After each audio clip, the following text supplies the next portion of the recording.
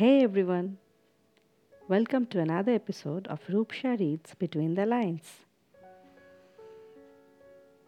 Today I'm going to tell you about the most famous book of all time. Oh, yes, of course, I'm not going to talk about the Bible, as it is the best selling book since its inception, but I'm here to talk about non religious stuff.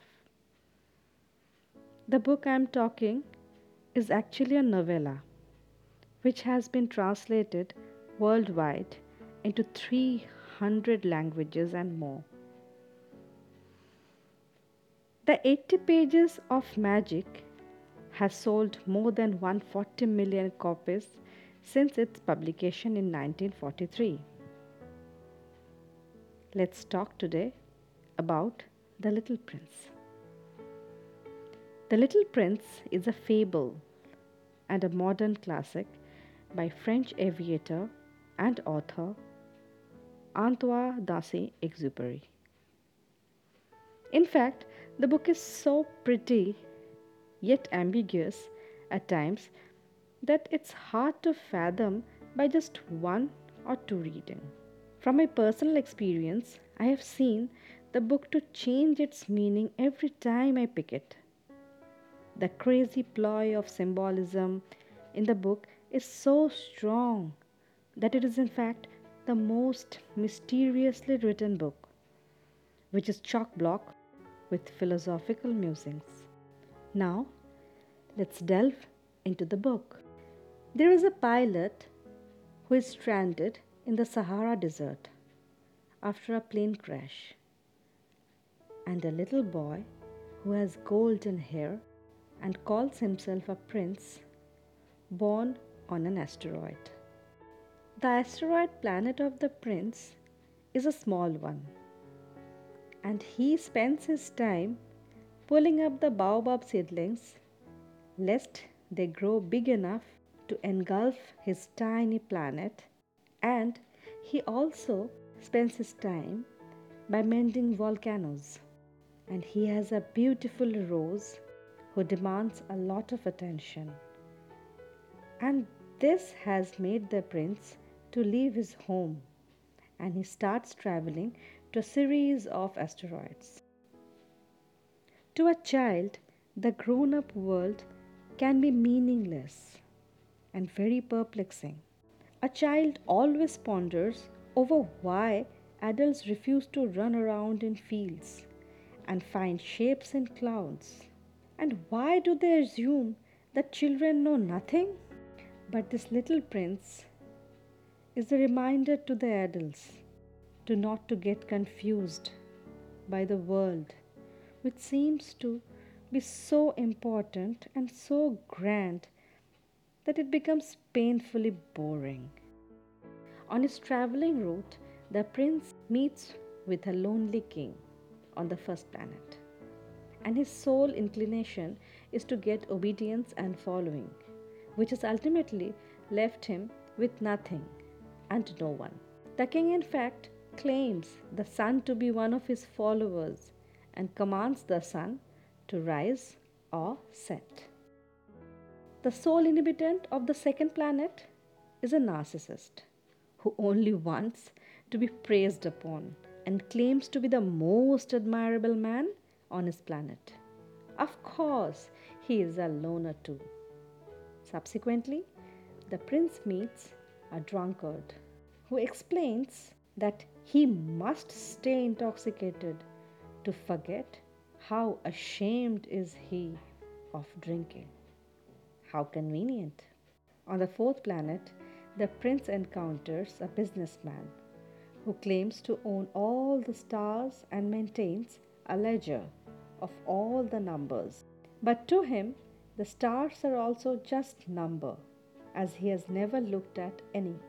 The fifth planet has a sole inhabitant who only follows orders. In fact, Prince is too agitated to see his plight.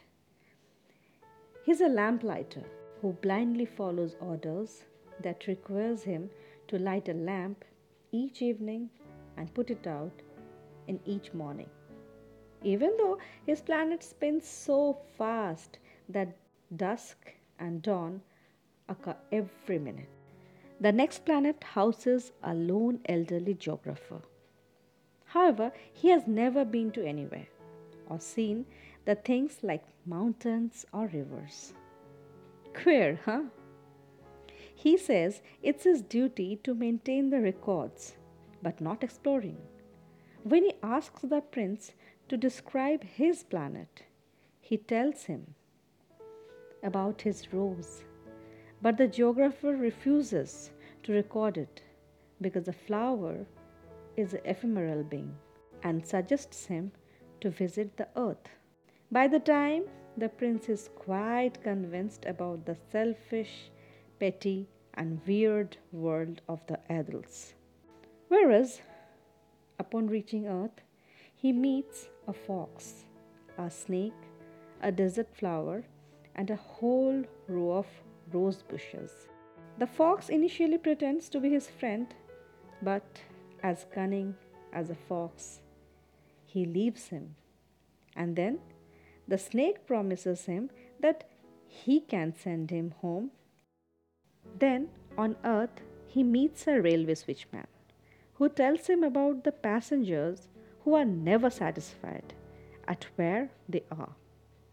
Hence, they constantly travel but never bother to look out of the train window. Then he sees a merchant selling an odd product which claims to eliminate the need of drinking water. The merchant claims that he can save people 53 minutes a week. By the time the prince meets the pilot, he is too sad and morose to see the adult world and longs to visit his home. The pilot and the prince trek in the desert looking for water, and miraculously, they find a well, and the pilot revives his plane engine soon. Well, all's well that ends well. But hold on, we are not done yet. The little prince is convinced by the snake's words and gets ready to be bitten by it so that he can reach his home. Sounds dubious, na? But ultimately, the prince allows the snake to bite him. He collapses and disappears. The end. No, not yet. The book ends 6 years after the narrator, the pilot, has met the prince. And he is miserable and misses his little friend. A book filled with metaphors and queer allegories demands much attention. So, get prepared to find the hidden meanings between the lines of The Little Prince on my next episode. One can never unsee the parallels between the characters and the events of this book and the life of the author, which I am going to reveal next. Until then, au revoir. Stay safe and stay tuned to Roop Sharid's Between the Lines.